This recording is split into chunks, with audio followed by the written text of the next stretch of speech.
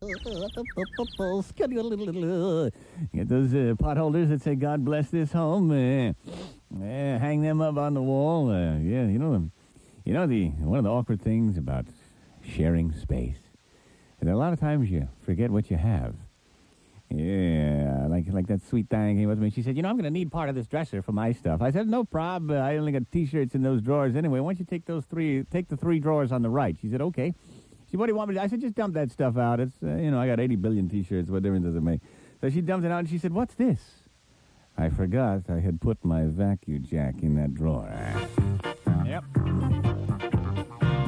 It was, I had it under a bunch of T-shirts so, the maid wouldn't see it. Or when Mom comes, did the laundry, can I put it away? No, I'll put it away, Mom. Thank you.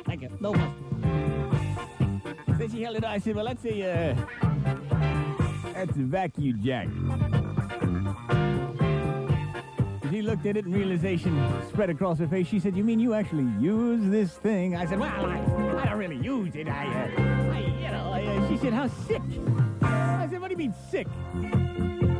What do you mean sick? She said, well, you truss yourself up in this thing and you plug it into the wall and brrr. I said, well. I said, look, there's just times, when I was by myself in the world, but I didn't feel like going out on a date, I didn't feel like the whole procedure. People like machines sometimes should have on and off switches on them, Sometimes you're not up for the whole deal, the talking, the dinner, the dancing, the schlepping, the driving. It was just so much easier to grab the old vacuum jack, and this is one of the original models. Look at this, huh? With the extra long padded cuff. Oh. One of the original models. And I just, I'd plug in a vacuum jack, grab a beer. She said, you drink a beer at the same time? I said, well, why not? Why not?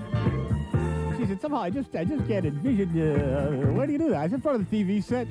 Got an extension cord, AC adapter.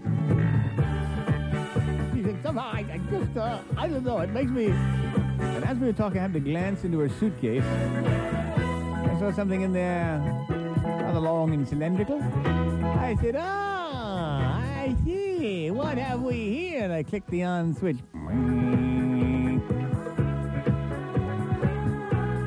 What is this with the fresh batteries in it here? She said, that's a... I said, let me hear. This is good. This is going to be good. Let me hear.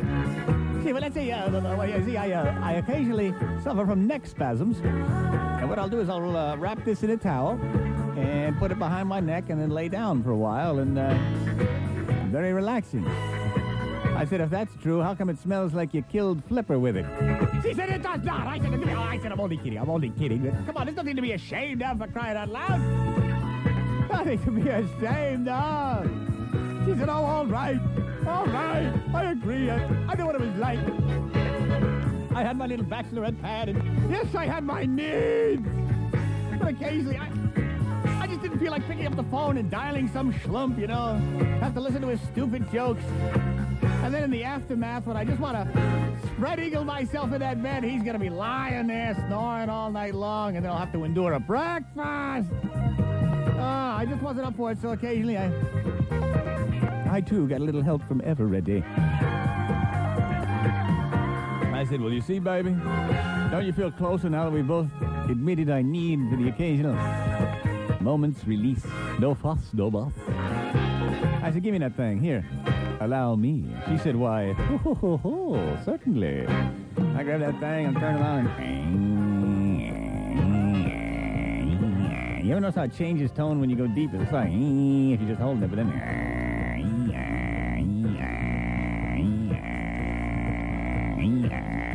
She said, honey? I said, what, baby?